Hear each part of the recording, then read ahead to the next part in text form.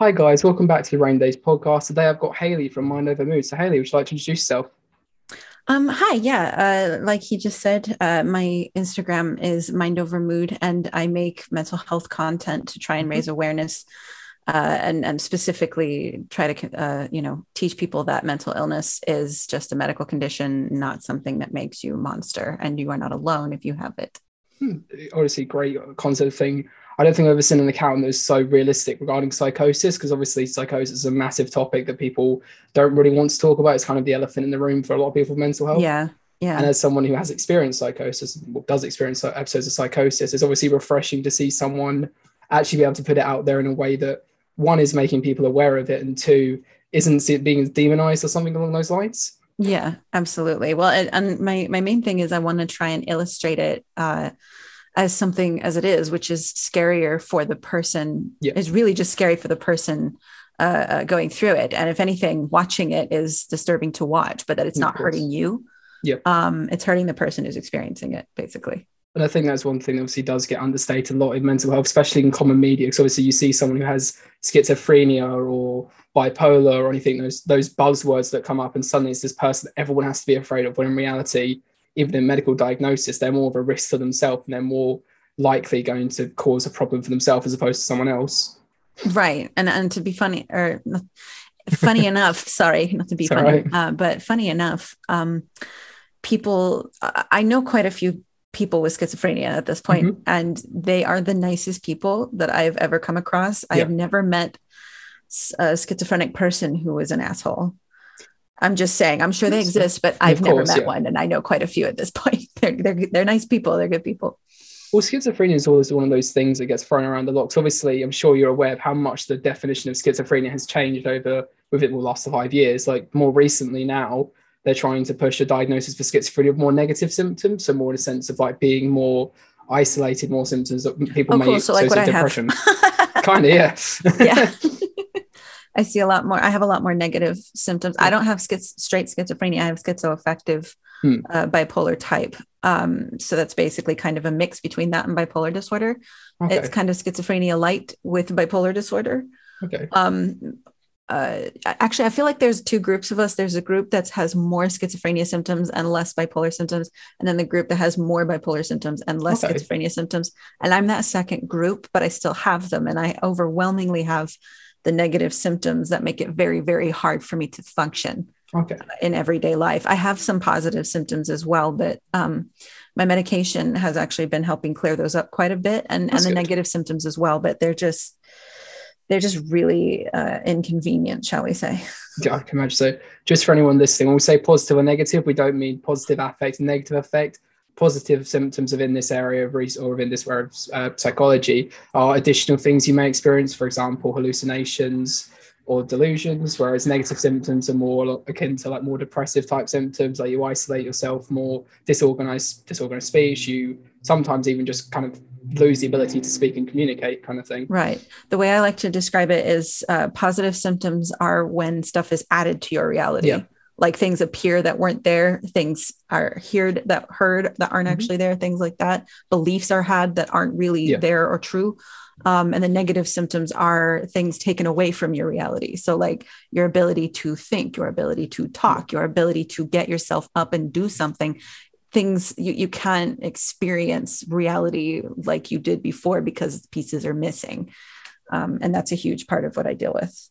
I think it's like what you said previously, in a sense that there are that type of two groups of people that have those very vivid positive symptoms and have less negative symptoms, and vice versa.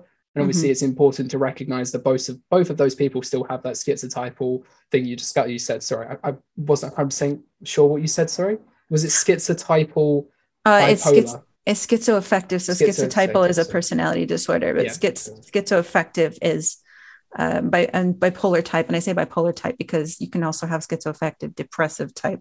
The only okay, requirements is that there are symptoms of schizophrenia present and symptoms of a mood disorder. So you've got a thought okay, disorder and a mood disorder. You have I see. standalone episodes of schizophrenic like psychosis, but then you also have standalone episodes like bipolar or depressive episodes of either mania or depression or whatever. Okay, And you may have psychosis during those mood episodes as well. But when you start to have psychosis separate from those mood episodes, that's when they start looking into it potentially being schizoaffective. Okay, it's interesting. So obviously my background is clinical psychology. So recently I've been looking at the DSM for, so currently doing an assignment on generalized anxiety disorder. And I was really surprised at how many overlaps there are between anxiety or anxiety conditions and bipolar, in a sense of that kind of need to, I guess, have reassurance and that constant fear kind of thing. I didn't know there was that many overlaps, because obviously coming from purely clinical aspect and seeing the DSM, they're very separated. And like you said, like I said before about the negative symptoms, and obviously in the current iteration of the DSM, for people listening, DSM is one of the more known diagnostics manual things. Diagnostic and statistic manual. Yeah. So you've got the ICD-10, you've also got, there's another one, I can't remember what it's called now. But either way, it's very interesting because they're very separate, even though they can have very similar symptoms. Well, with the constant reassurance thing, that sounds more like something that's an overlap with borderline personality disorder. Okay. In terms of that, because I there's not necessarily a need for reassurance with bipolar disorder, because in fact, a lot of the time, especially if we're manic, we do not need reassurance from anybody. We don't need anything from anybody. We are going to do whatever it is we're going to do. And if you are trying to tell us no, we give you the finger, because that's all that we can say. Things that are ideas when you're manic are demands. And so that kind of thing. And then when you're depressed, of course, people who are depressed could do with some reassurance. It doesn't usually help, but, they could do with some reassurance. So I think during that time, yes. And then on a day-to-day basis, it just kind of depends on the person you are, or if you have an overlapping diagnosis of borderline personality disorder, where people do need to, it isn't quite clear what somebody thinks of you in your brain. And you tend to assume the worst a lot of the time. And from what I've been told, I don't have BPD, but from what I've been told and from what I've read about it and that kind of thing. But yeah, I think the same thing. One of the overlaps with anxiety is this, you can have kind of delusions, that persecutory delusions, like this person has a problem with me. You know what I mean? And even if someone says, no, I don't, you're not looking for that reassurance. You just know that this is an issue, or I mean, there's a lot of anxiety that comes with bipolar disorder. We don't just have mania and depression. We have every mood that you can possibly have on the spectrum to a huge, overly magnified degree. It's an episode when that mood goes one way or the other and stays there for a long period of time, like not just hours, but I mean like days, weeks, months, or God forbid, years. And so that happens. I mean, like I'll go for months at a time where every night before bed, I'm not even thinking about anything. And all of a sudden, like I get hit with this anxiety attack. Right. And it's this thing where I can't breathe, and like I'm sitting there and I'm getting dizzy and like, I don't know, it's like, but I'm trying to like sit there and deal with it. And then it just comes in these waves, like a really horrible ocean crashing at you. And then it's gone. And I just can't, it just happens whether I want it to or not. So it's kind of weird. This is obviously going back to what you said before about raising that information about it, because obviously I don't think the paper was trying to say there was reassurance, but it was really strange because that's how they worded it, in a sense that there's so little information about the very specific thing you're talking about, that people obviously are going to get things wrong in literature. And that does happen a lot, especially with, I know. They said with like borderline, for example. So I've got features of borderline, would have got full diagnosis, but there's problems with family and stuff like that. But when I was looking at BPD research, so for example, that's what my master's dissertation is on, there is so much stigma against the disorder and the people around it, even from a clinician side of point of view, the literature is almost like bleached in a different way to kind of change the perspective of how someone reading it may feel towards that disorder. So when I was looking before, within like the last, I think it was 5 to 10 years, there was a systematic review of psychotic disorders. And you could tell, like, literally there was this bias within the writing, basically saying these people are impulsive, they're dangerous, they're destructive kind of thing. And that was in a literature review. That was actual people who've had their articles reviewed and stuff like that. And obviously looking at, it's really interesting. So when you do look at Instagram, like looking at content like yours, it actually does help to understand those kind of things that you can't really understand in the literature, because they have to use very specific terminology, and it's very hard to display subjective experience. Like, for example, there's a video you did, but I can't remember what it was, but I thought wow, that is definitely psychosis, and there's nothing else you can say to that. And you said something along the lines of, this is my experience, this is what psychosis is. Oh, like to one me. of the simulations? Yes, like exactly. Yes. One of those videos. And when I saw that video, there was also one, I think there was your video, and there's one from Bunny Hugs and Mental Health. And both of you had very clear descriptions and things of what someone with psychosis could be going through. I don't know if Bunny Hugs experiences psychosis. He has anxiety and ADHD. No, so he's had some psychotic episodes. I had him on the podcast. Like, oh, he did? Yeah. Oh, yeah. He didn't tell me about that. We're actually really good friends. Maybe he's hiding it from me. I highly doubt. I know he had a massive panic attack that he went to the hospital for. Oh, it's basically, it might just be the way he explains it. Maybe. I don't know. I could be wrong. I could definitely be wrong. I'm not him. He usually talks. I talk to him almost every day, but maybe he doesn't tell me everything. Okay. It's very possible. Also, it could be when people describe things differently. But what he was saying was that one of the episodes that they had, for example, it was almost like this kind of wave of something. He didn't really know what was going on. He couldn't really control it, but he was outside of it at the same time.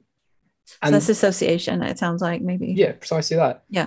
But then if you say those words, like, oh, they're having a dissociative psychotic episode, it, because of media, how it's interpreted it sounds so horrific. It sounds like this person is so dangerous and destructive. When I have spoke to people about psychosis, it's one of those things that, like, do you really want to talk about that kind of thing? Like when I made my post about psychosis, I had so many people messaging me basically going, are you sure that's what psychosis is? It's like, yes. It's like, are you sure they're not dangerous? It's like, well, sometimes they're dangerous themselves mainly, but it's very subjective, and these people still need that support. And it's not as common. Yeah, exactly. Wait, is dissociation considered actual psychosis? Because I know a lot of people with a lot of mental health conditions. So dissociation, in a sense of if you have no control over what you're doing. So like people who have a prolonged level of dissociation where they act out a certain way can be considered psychosis. Oh, okay. Got it. I didn't know. No, it's okay. It's only based on what I've looked at. No, definitely. And again, you've got more academic knowledge than I do for sure. So you probably know, but, and I think you were talking about the stigmatizing literature about, that kind of thing. I notice that happens a lot with personality disorders, especially people in the cluster B personality disorder, which includes BPD. They're automatically just described as bad people. And I think that's really wrong. No, I definitely agree. you can be honest and real about certain behavioral tendencies, but it's just making them look like they're just this villainous, horrible people. And that's not cool. And, and that happens a lot with bipolar disorder too. There's a lot of assumptions that we are going to be bad or dangerous people. A lot of people will use bipolar to describe somebody who's being erratic and horrible, whether they have it or not. People will use that in a court of law to cite why somebody committed a violent act. And I'm not saying that it's impossible that that's the thing behind it. Of course, it's not impossible. But the fact that you can use that in court and say, oh, by the way, this person's bipolar, not they were in an episode. This was stirring it. They were drinking and not on their meds. No, it's just that, oh, by the way, this person had bipolar disorder. So clearly they're a violent, scary person. And it's like, you can't say that kind of thing. I recently lost a friend because she didn't want to be around me because she figured out that, I mean, God forbid she found out I had schizoaffective, but she found out I had bipolar disorder at least. And immediately she didn't want to be friends with me anymore. And it's like, she has a kid and it's like, were you scared I was going to be dangerous around your kid? Were you scared I was going to be a certain way? Or just because it goes from people to even being like, oh, this person's going to be drama to, oh, this person's going to be dangerous. And it's like, that's not necessarily the case. Right now, I'm very stable. I'm not in any mood episode. I'm not in any psychotic episode. I'm fine. But the fact that I have bipolar disorder would immediately make someone think, oh, she's going to do something bad, which is just not good. You know what I mean? No, of course not. I mean, like I said before, you have those episodes of stability. And obviously, if you feel yourself slipping into a different place kind of thing, you're more than likely to make the person. So for example, he had a plan, he's going to do something with someone. He said, I'm sorry, I can't commit to this plan anymore because this has happened. Like, don't really know what to do about it kind of thing. Right. Whereas if you say, oh, I'm stable, I mean, that's all they kind of need to know. It's kind of like going up to someone and saying, I can't be friends with you because I'm afraid you're going to make me cry at some point in my life kind of thing. It's that kind of fear factor that you can't really control. Right. And when you're looking at mental health problems, say, for example, I just use for BPDs is the best thing I can do, is that people understand now, obviously, with the current case that's going on, people are now associating BPD with almost narcissistic. With Amber Heard. precisely. And that whole thing of, I've got two opinions of that, in a sense that from a clinician's point of view, I completely understand why they said what they said. The traits of what she spoke about could be classed as borderline traits. However, what they needed to say was that, one, is she going through any treatment, or is she in recovery at all? Or is she just like kind of living out the negative side of those things? Like, for example, if you go around, if you, like you said before, if you're off your meds and not you specifically, if someone was off their medication, and on those meds, it can control like the psychosis side of it. Off that medication, obviously something's going to happen that you can't really predict, and that could be dangerous, kind of thing, because that is what it's there for. Whereas I was going to say, and then it's funny because it's like at the same time they vilify taking medication. Yes, they do. And say it's a bad thing. And it's like, okay, it's got to be one or the other, because I'll be the first to say, when I am manic, if I don't have any meds, I will do something that I cannot take back. It's not to say I'm going to hurt somebody. It's not to say I'm going to commit a crime, but, I may wreck my car. I may, be stupid and, do something, negative in my relationship. I may, lose friends, or I may lose all of my money. I may be, positive that this stupid business idea I have is going to work. And so I sink all this money into it, absolutely sure that it's going to come back. And then it doesn't come back, and it's like, or I make all these purchases or whatever. And so it's like, I will be erratic and I will be a danger to myself. And it might, I could potentially be a danger to others. I don't know if they're in the line of fire while I'm being ridiculous, or, and not to gender this or anything, but typically if you do hear of a bipolar person getting into fights and stuff like that, it's usually men. Yeah. And I don't mean to be, sexist or anything, but usually, again, if a bipolar man gets manic, he may get more aggressive and things like that. But if we take our meds, that mitigates it 99% of the time. And so it's like, if we're doing our best to be the people that we're supposed to be and, kind of taking care of ourselves and everything like that, you have no place vilifying us or the methods that we use to be more like the rest of society. You know what I mean? No, and that's also another thing. People commonly think that bipolar disorder means you are always happy, or you are always sad, or you are always up, or you are always down. And that's the case at all. People can go years being totally emotionally stable, for the most part. Yeah. It always creeps up on you sometimes, but you know what I mean? And so it's like, it's just this, it's kind of a mess, really. Well, it's pretty clear to see that the society in its whole doesn't really understand what bipolar is, because obviously borderline and bipolar get compared so much that some people obviously search them as the same thing. Obviously, the same lettering probably doesn't help, but there's BP versus BPD, and exactly, it's like, But when you talk to someone who's borderline, obviously those like sporadic changes can happen a lot more frequently. Whereas with bipolar, it's like this is going to happen for you don't know how long it's going to last. Like it's not going to be, and it's just going to progressively get worse and worse and worse and worse and worse as time goes on. And that's the thing that people kind of need to understand, that there is that difference, but that doesn't necessarily make either one worse in the sense of someone else's thing. Like, for example, if you have someone who's a borderline, someone's a bipolar, if they're both stable, they're both normal people. Whereas if the person who has someone with bipolar is acting manically, obviously they're going to act erratically. Like you said, some things you just literally can't control, because that is what mania is. Right. And the biggest people are all like, oh, well, it's the same thing. The biggest difference, I would say, the two biggest differences that I would say between bipolar disorder and BPD is that, like I said, the length of the episode. Definitely. Right. And the fact and the reason why you had the episode. So with BPD, it is triggered by some kind of external stimuli, whether that external stimuli should have triggered that reaction or not. Yep. Whereas bipolar, you just literally wake up that way. And sometimes external stimuli can trigger an episode, but usually it's just you wake up and you're like, what's it going to be today? And those are kind of the two main differences. No, definitely. BPD is usually triggered by some type of association to trauma. So like, obviously it can be something you obviously aren't aware of. So it can be internal, external, like someone may, for example, say something or not say something or do something or not do something. And then suddenly the way you react to that thought or that behavior can then trigger the low episode, the irritability, kind of stuff like that. Like a really common example is obviously family related trauma, in a sense that if you'll have like on and off communication with family and then suddenly someone messages you, so you don't want them to message you or you do, kind of thing. And the second you see that message, it just triggers something, and then something unfortunately is going to happen. Like, for example, for me, I have a specific family member who I know if they message me, I need to be out of the way of everyone because I know I'm going to be triggered in some way. I might become. See, that's good. Yeah, exactly. And it's actually interesting because like the psychosis side of what I have, so the side that leans more towards schizophrenia and stuff, that can happen out of nowhere, but it's much more likely to be triggered by something. Mm-hmm. So like something in the world news is happening, or something, I see something and perceive it to be something it's not. Or all of a sudden, stuff starts happening to me that I might have, like trigger stuff starts happening to me. It always kind of starts with the paranoia or whatever. Or if I have a negative episode, like a full-on catatonic episode, for example, where I'm there stiff and I can't move for hours.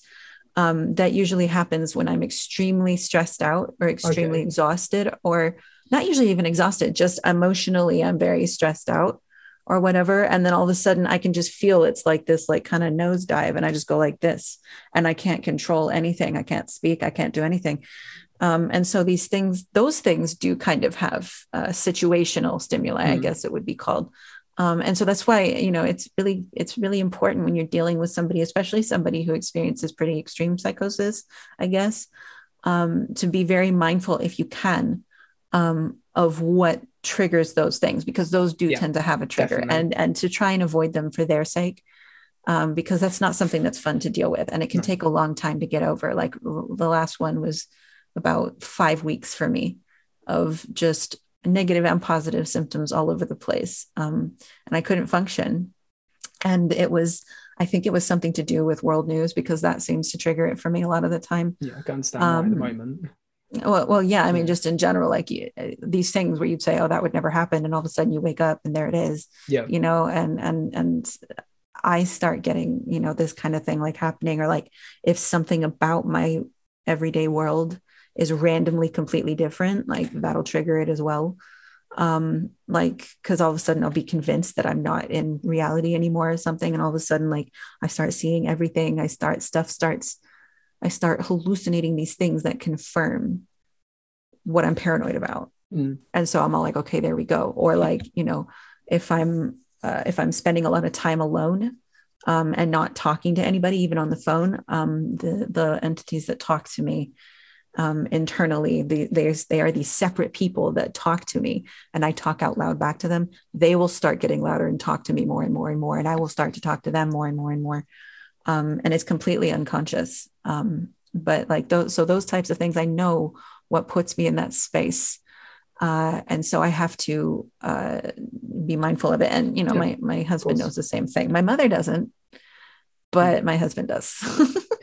I think you kind of highlighted something also that I wanted to talk about, especially with yourself, in a sense that something I've realized when I'm looking at mental health media, say, for example, you that clip was taken out of context, and that 20-second clip where you just explained the psychosis, for your psychosis specifically, if someone, I would know someone on media would probably take that clip, put a black and white hue on it and say, this is why we need to be scared of people who have psychosis, kind of thing.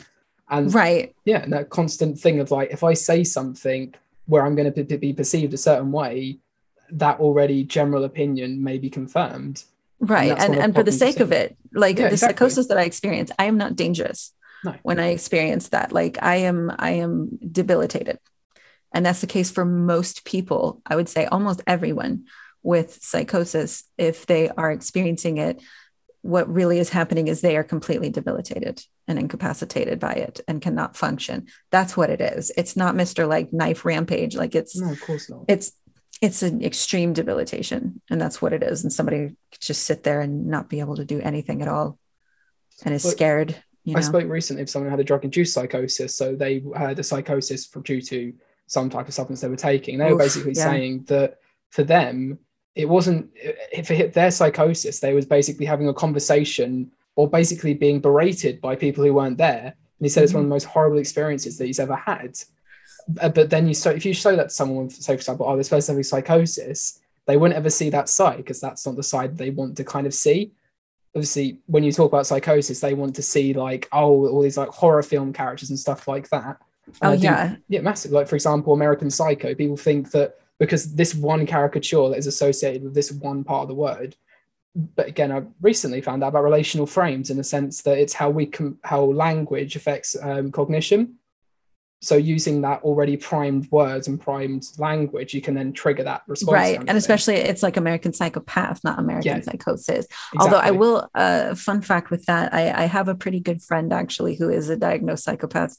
And he's never seen that movie, but I was sending him clips from it and he was laughing his ass off. Just because he's like brutal, like, you know what I mean? Like, it was just so, like, on the one hand, it was silly, but on the other hand, like, the thinking behind some of it was like, yeah, you know what I mean? Not the part where he's being violent necessarily at all, but the parts like where he's sitting there and he's all like, that person has a better business card than me, blah, blah, blah, like, no, like that kind of thing. Like, and it's just like those littler ones, you know, or like the one that got him the most was when Reese Witherspoon, when he was dumping her. Yeah. He's all like, but why are you doing it? He's like, I have to return some videotapes. And like, he left. And that's what they're like, really, at the end of the day. Like, that's what they're like, you know? What's the thing? I've spoken recently to a lot. Obviously, they won't go on the podcast for the obvious association, but I've spoken to a few people who have diagnosed ASPD and conduct disorder, and they were younger. Oh, yeah, I've got quite a few of those as well. And they said one of the most horrific things for them is not being able to feel how other people feel. And they have this like guilt for it, in a sense that they want to understand, they want to, but they just physically can't.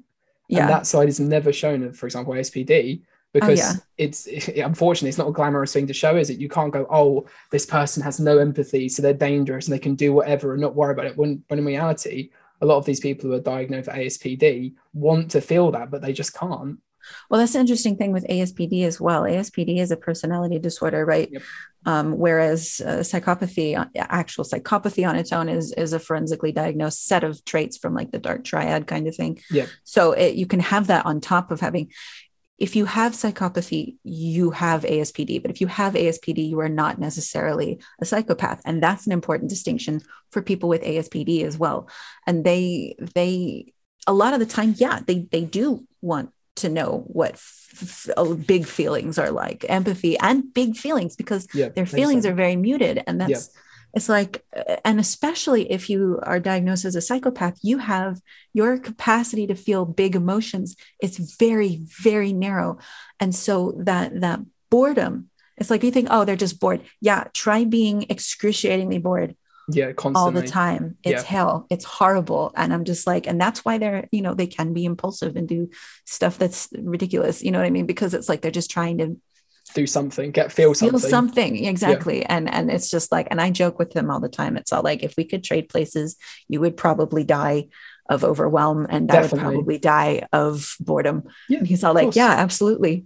And it's just, and it's interesting because he asked me one time, he said, what does empathy feel like? And the way I explained it, I said, you know, when you smell a certain food that you like, you know how you get hungry?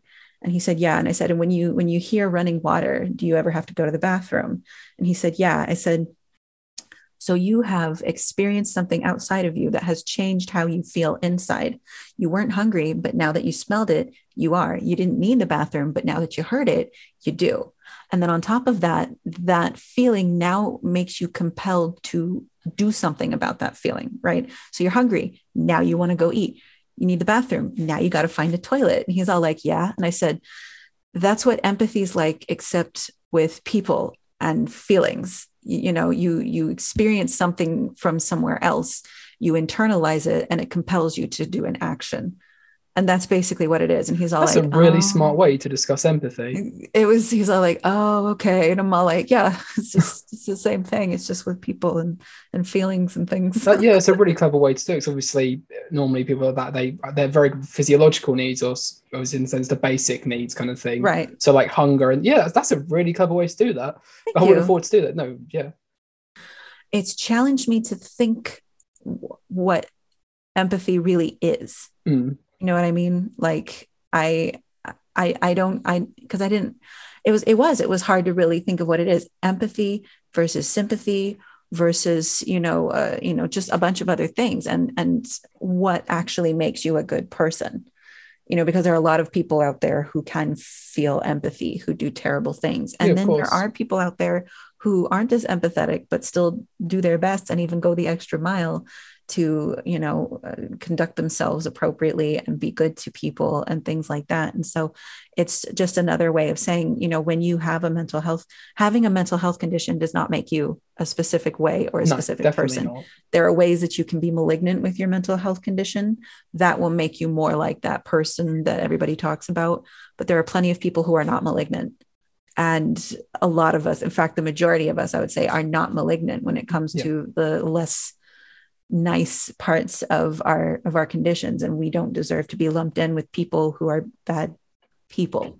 No, I would definitely completely agree with that, especially what I was talking about earlier with someone who may have those traits, but they haven't been diagnosed. They haven't been through the recovery. They haven't been given those skills to then deal with the bad side of it. And I think those people still don't deserve to be vilified. But if you have been through those processes and you are choosing to go against them and choosing to come off your medication and choosing to do these things, then you are a bad person because you are choosing to be more dangerous, irresponsible, and exactly. put everyone in a place where they're not necessarily better off. You know what I mean? No, and you hit the nail on the head. And you said something else about, diagnosing with traits and things like that. That's another thing I noticed that the media circus does. A lot of the time, whenever somebody is about, like even this shooter in Buffalo that I did a video about today, it's like he went in for a mental health evaluation. That means nothing. And you're just like, okay, so there was no mental health diagnosis made, and even if there was, that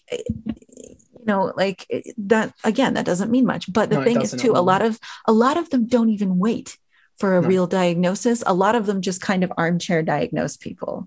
A lot of them, and a lot of people do that as well. Like anyone who's had a bad experience with a partner, well, that person had narcissistic personality disorder. Well, maybe they did, but they probably didn't. Definitely. They're probably just shitty people. Yeah. No, I completely agree. And they do it with bipolar, and they do it with, with ASPD, they do it with all kinds of stuff. And even the media does it. Like the article that I cited in my video, was from the New York Post, which is sad because I actually usually like what they put out, but they're hit and miss. But it said, there was other evidence that he was mentally ill as well. And these two teenagers from his high school came out and said he showed up in a hazmat suit after all of the restrictions were lifted. That's just anxiety from COVID and blah blah blah. Or it's just being weird. Yeah. Teenagers like to stand out and be weird. That's actually a very good point as well. And it's not like, oh, okay, so this armchair diagnosis from two 16-year-olds is enough evidence for us to actually publish something about it in a professional newspaper. I think the problem, for example, with mental health at the moment is that if you look at common media, especially from one of the best films I've seen regarding mental health where they do it well is One Flew Over the Cuckoo's Nest. That's a brilliant film with mental health. Oh gosh, I always wanted to watch that. I keep not watching it. Brilliant film. Honestly, definitely check it out. But most of the films that you see where one of the main characteristics of a character is met with a mental health problem, they're evil or they're broken or something like that. Or the whole film is about them trying to deal with the bad side of it, but also not on being destructive. Like how many times do you see a great example? Another example is BoJack Horseman with BoJack, who has basically even Lowe's clinical psychologist said he's definitely got depression. He's definitely a clinical depression based on what he was doing. And that was just a multi-diagnosis kind of thing. But people still kind of idolize them as like, oh, I'd love to be like him, or like they kind of attach themselves to these negative They make things. Mental illness really cool. Yeah, exactly. Which is also not any better. No, so it's always one of the two things. Either it's someone who is incredibly dangerous, incredibly violent, or it's this character that's kind of totally romanticized. Yeah, exactly. And I think you have to find a middle ground for that, especially if you're going to talk about it in the media. Like you say, if you say someone's got narcissistic personality disorder, chances are they're probably not going to shoot up a school because there is nothing about that would consider that. There's no impulsive or dangerous behavior in the sense of that. They're more likely to run for a position within the school or something like that, or a position that makes them very, very prominent. Yeah, exactly. Yeah, things powerful. Like that. They don't want. They need that. Yeah. That's because just, a lot of people who said when they've spoken to people like that and they've done the psychoanalysis of people doing school shooting stuff like that, normally it's because they've been isolated, they've been anxious. There's been a lot of influence from the internet, like at the moment with 4chan, with all these stuff about white supremacy and the Great Replacement, which is getting very common in media now, apparently. But there we go. Yeah, and they're making it into this worse and worse and worse thing. Exactly. It's like it started out as this like concept, and then now it's turned into this big monster, and you're just like, oh my god. But then they just always watching it will slap on top mental health. It's like even if you look at when school shooters come, it's like, oh, he obviously had a mental health problem. It's like, okay, but what does that mean? So were they abused at home? Did they have these traits? Can you tell us more about it, kind of thing? If you're going to say they're mentally unwell, explain what you mean. Yeah. And it always just boils down to one thing. And it's something, again, I said in the video I put out today. They do that because they don't want to have to come to terms with the idea that completely neurotypical people can do bad things. Definitely. If this has happened, then it's somebody who's mentally ill, because it's okay to write them off as mentally ill, because who cares about those people? And that means that we don't have to accept that we, normal people who run society, could possibly be bad people. Well, of course you can. Of course they can be bad people. Everyone has you can go out one day. But that's the thing, is trying to take blame off of these people. And it's all like, no, neurotypical people can do bad things. And you need to come to terms with that, because you're not going to keep blaming it on us, because this is getting ridiculous. No, I think that is one of the biggest pushes. Like, well, you said earlier about your Instagram video, where basically you can't monetize your content. You can't advertise your content to people because mental illness is this negative tag thing. Obviously, tragedy or conflict. Oh, is that what it's considered? That's what it's under. Tragedy or conflict. And by the way, they have physical illness and disabilities in there as well. Well, on that note, I bet people on wheelchairs have a problem too. That's a great place to end the podcast, isn't it? That is a whole other can of worms too. So, well, thank you so much for coming on the podcast. It's been really fun. Definitely love to have you on again to talk more about it. So it's been really fascinating. Absolutely. Thank you so much for having me. Of course. All right. Take care. Hope you enjoyed, guys. Thanks, guys. Bye.